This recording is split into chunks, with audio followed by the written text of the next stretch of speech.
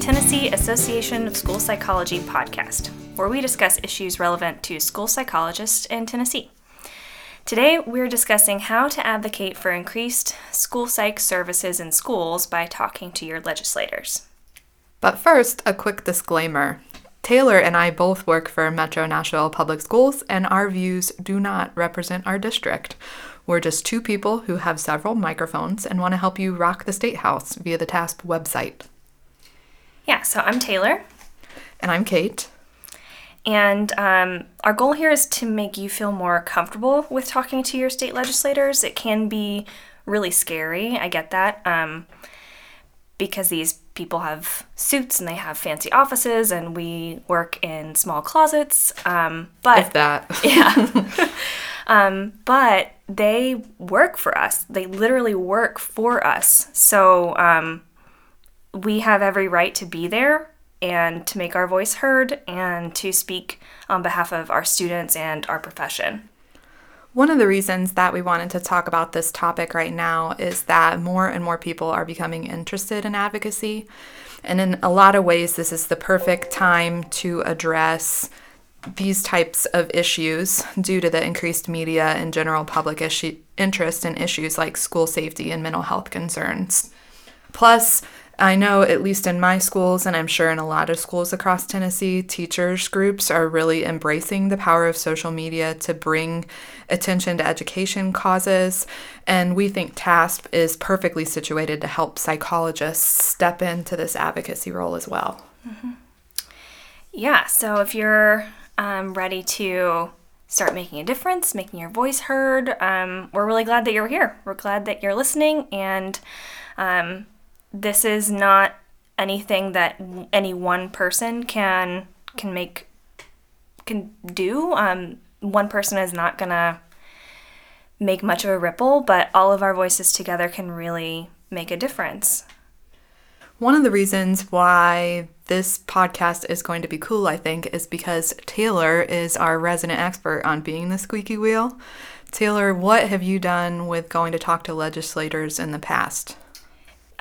So last spring, I guess, I went to what TEA calls Civication. So over spring break, they have this event where a lot of teachers, a lot of educators go to the State House in Nashville and meet with legislators. And so I sent an email to my state senator and my representative, and I scheduled a meeting with them and went and talked with them, and both of them were really receptive to what I had to say. It was a really good experience, and that's not always the case. They're not always ready to listen to an educator, but in my case they were, and I talked about some of the concerns that I had. At that point, there was a bill in Congress that was going to try to outlaw social-emotional learning, which makes zero sense whatsoever. And so I just kind of talked to my senator about why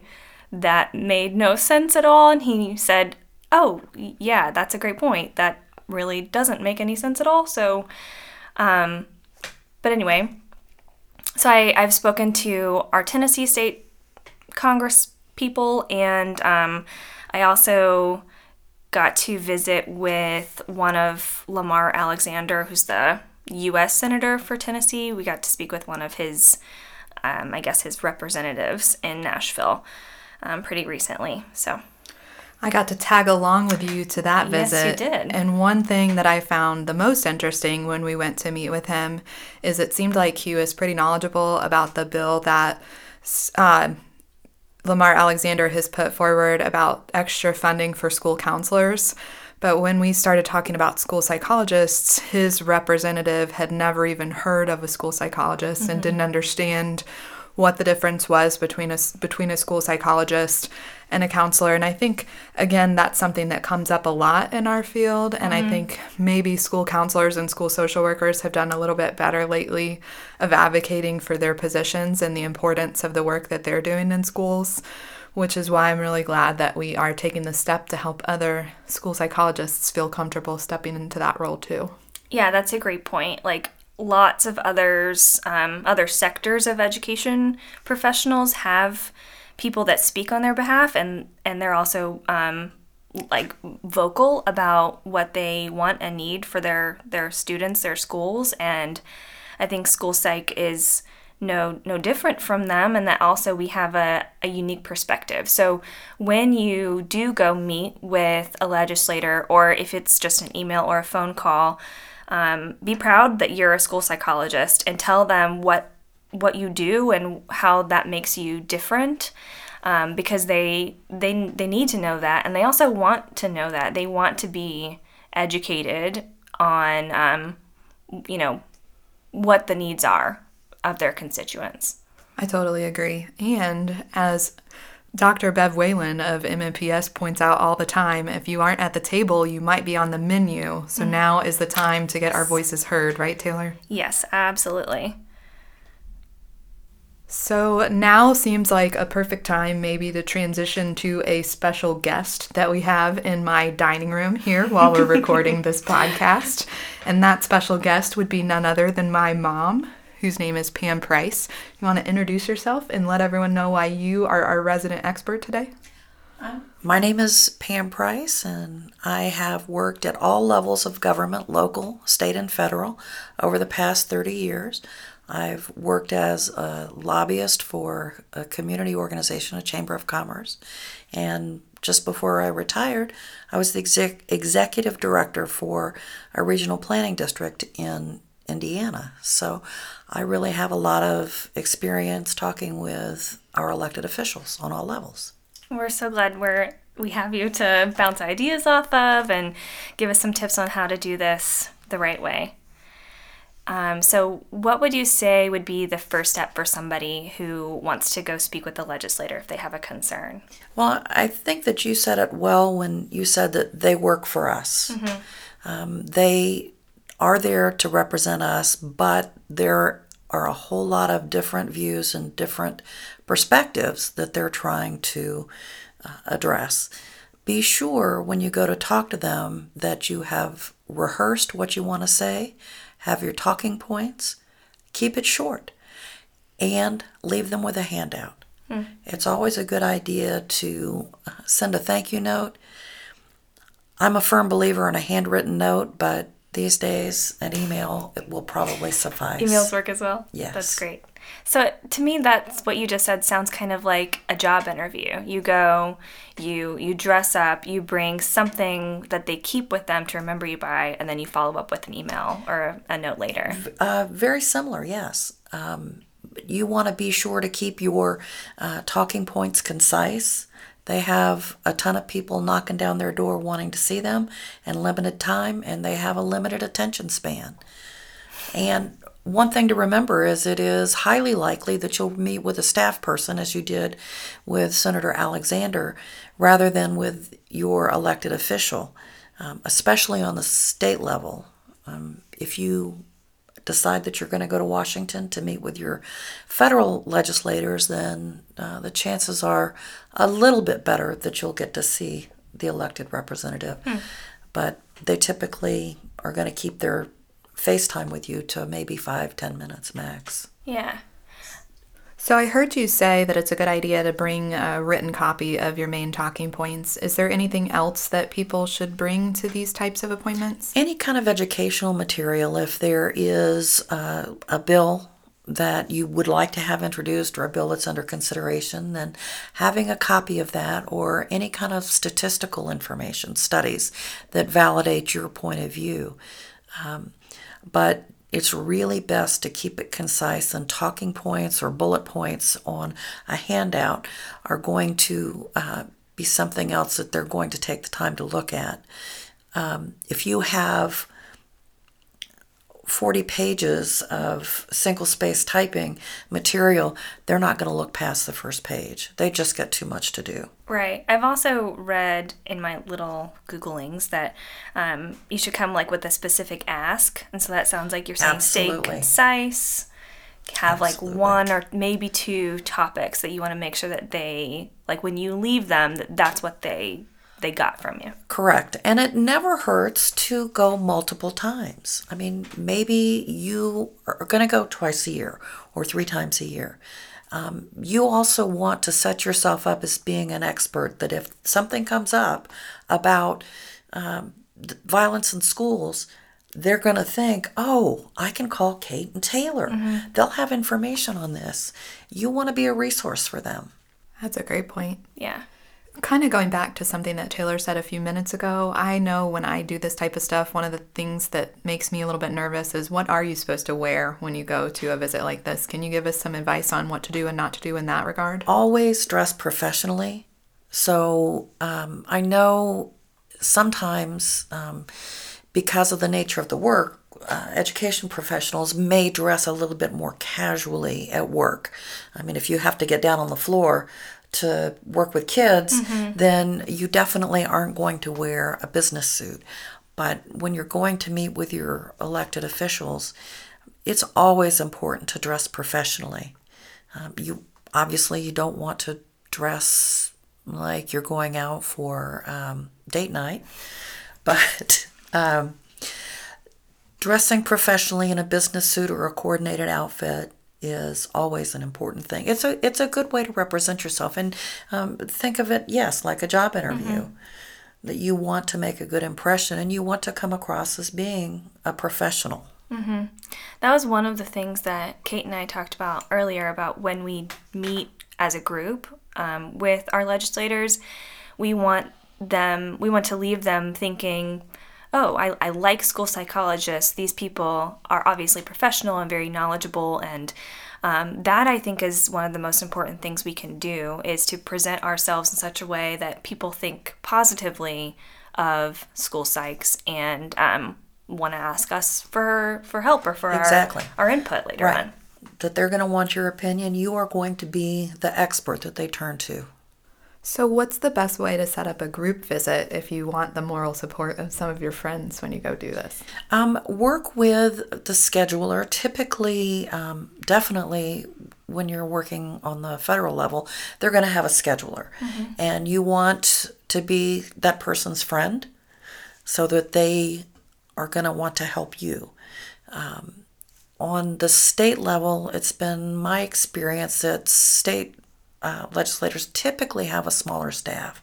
But if you can ferret out through some investigating, simply calling up and talking on the phone and saying, hey, who sets the schedule for this legislator?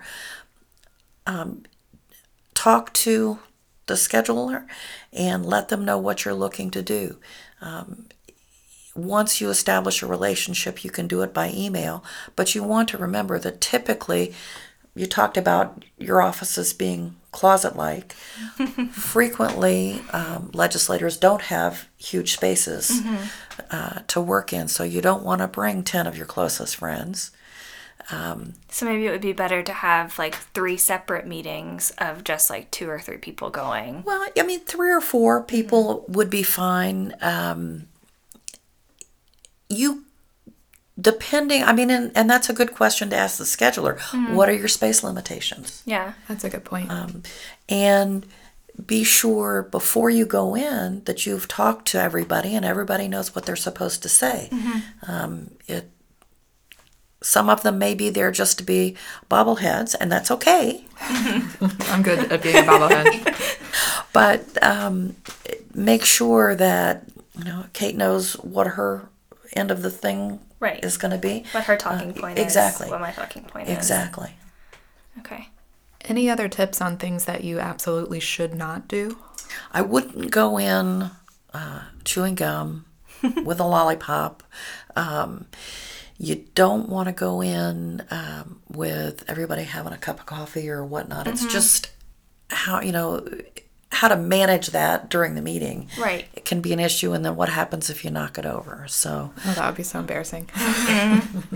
Yes, it would be. If you're going to a federal legislator, it never hurts. Well, let me back up. Anytime that you have a group of people, you want to provide a list of the name, position, contact for each person. Oh, that's a great idea. That is a great idea. That they can, legislators are great about sending thank you notes or asks for contributions For when it's donations. yes, at campaign time. So they like having the names. Exactly. Yeah. But they want to know who they're talking to, and is it Joe Blow off the street, or is it Catherine and Taylor who work for Metro National School District? Yeah. So that's important. I have, from time to time, when I've gone to meet with federal legislators, taken a small gift from the community. I mean, in Indiana, we had a drawing of different buildings that were in iconic locations in the community, and one time when we went, we took each one of the legislators a copy of that print.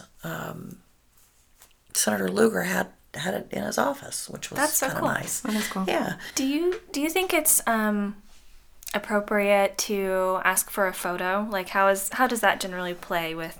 Typically, especially federal legislators, they will assume that there is going to be a group photo, and they will have their staff photographer come Okay. and do that.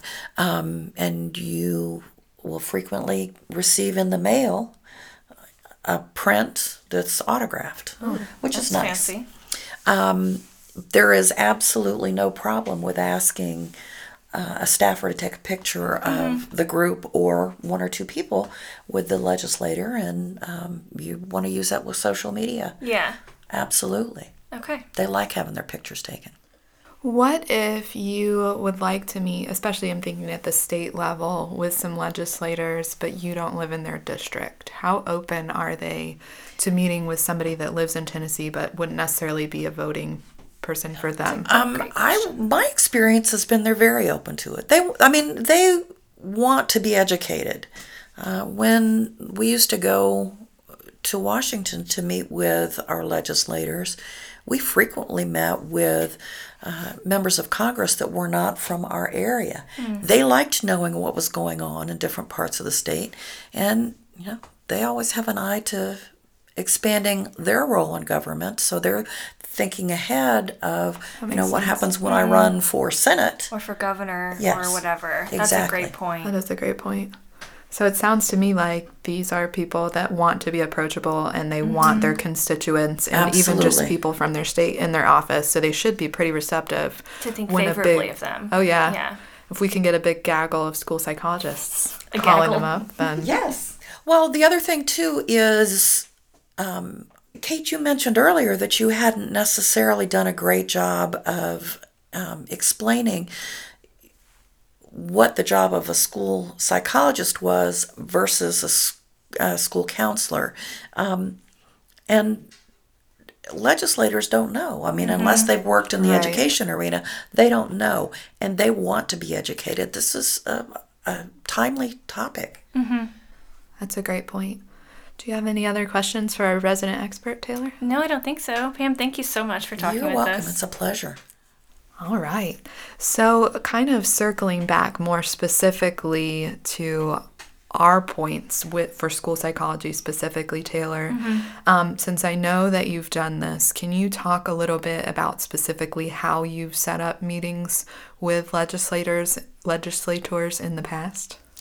Yeah, so the very first time I did it, I kind of had to harass the scheduler, as Pam mentioned. I sent him a couple emails, called a couple times, and what was happening at that point is that they didn't know the senator's schedule until just a week before, because the sessions for the meetings in the Senate hadn't been set yet, so he wasn't sure when he was going to be available. But it's only a matter of an email or a phone call, whichever you're more comfortable with, and you can get that contact information online. So every legislator that ever existed, you can very easily find their contact information. I know there's a specific website, and I can post that website, but even just Googling "find my state senator," you'll be able to put in your zip code, and then that'll send you directly to who you're supposed to talk to. If it's okay with you, I want to transition a little bit and maybe we can talk about some of the specific talking points that might be great to bring to these types of visits. If we, spoiler alert, try to schedule some visits maybe during School Psychology Awareness Week this year? Yeah, I'm so glad you mentioned that.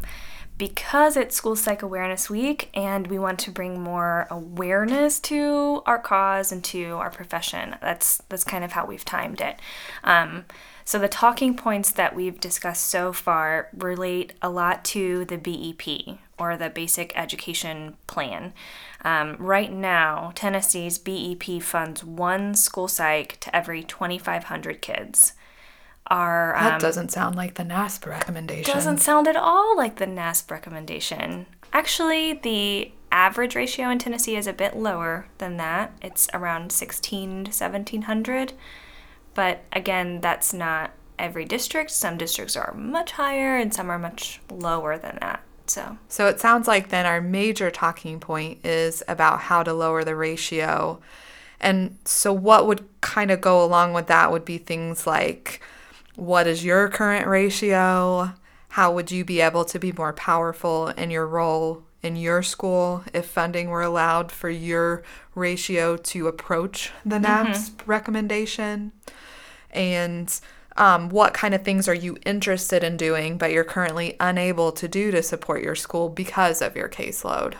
Yeah, so when I've spoken with NASP, they said that 1,000 number is really kind of the tipping point for when school psychs are able to start doing a more comprehensive role, like doing more mental health case management and prevention and running social skills groups. Like, we really, I mean, you guys know what our day is like every day, and until your ratio is below 1,000, it's really hard to do any meaningful preventative work. So that's what NASP has seen nationally when they do surveys, and that's where they're getting that like 1,000 number, but most appropriately around 500 to 700. So maybe even having a personal story about a student and how they were helped by psych services, or having some specific suggestions for how reducing the ratio would help students within the legislator's constituency. It seems like those would be other good things to think about before this type of meeting.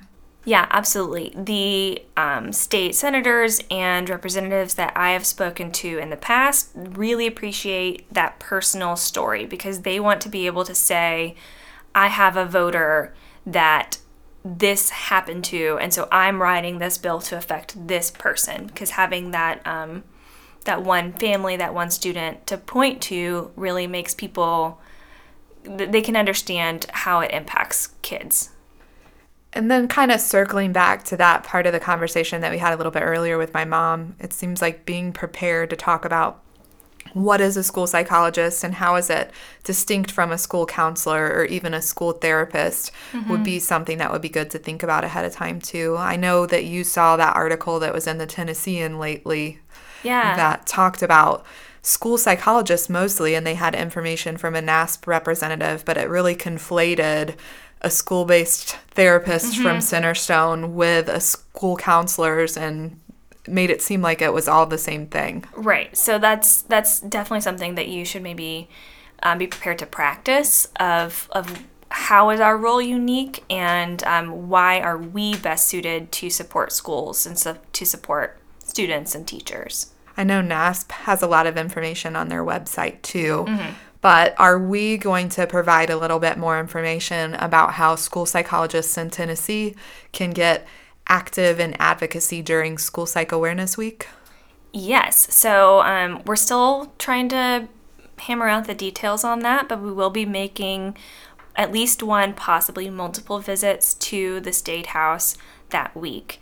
And if you are interested, stay tuned. We'll be sending out email blasts and tweeting. You should definitely follow TASP at TASP Online, and if you're on Facebook as well, so you can kind of get the details about when those visits are going to be happening. And we'll also prepare a handout for you, so you can just print that out and take that with you. So as Pam was saying, giving those legislators something to keep when you come to visit.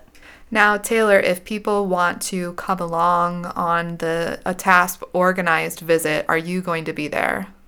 If at all possible, unless I've got an eligibility meeting or a data team that I just can't miss. But yeah, that's definitely the plan, is to be there. Now, if you're there, are you going to give people those swanky buttons? Oh, yes. I'm so glad you mentioned the buttons. So we last year made buttons that say reduce the ratio, mental health matters, and they're super cute, and they go with everything. So I'll bring those with me so we'll be dressed professionally, but have a little button that can start the conversation. So even if you're just hanging out by the elevator, bobbleheading in the back, that's totally fine. And if we chose reduce the ratio because that's kind of a conversation starter. Like, well, reduce what ratio? What's a school psychologist again? How's that going to help? So it kind of starts that conversation. Well, anything else that you feel like our huge bank of listeners that I know that we'll have to this inaugural podcast yes, should know? I really want to thank all two of you for listening. My mom and my dad. Yes. Yes, but seriously, thank you so much.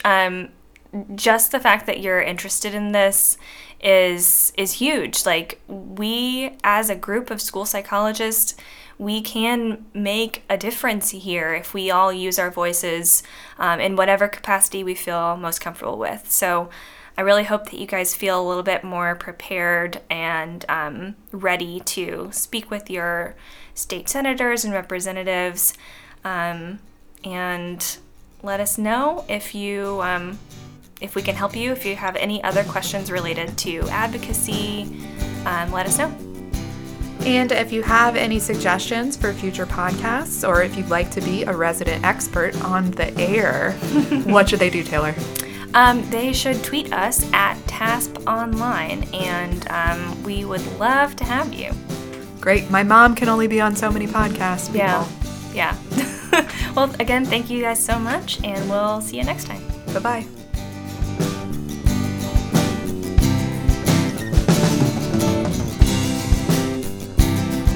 Thank you for listening to the TASP podcast, which was hosted today by Taylor Biondi and Catherine Price. Our special guest was my mom, Pam Price. Original music was composed by Bert Bolden, who also managed our recording. And we have two good boy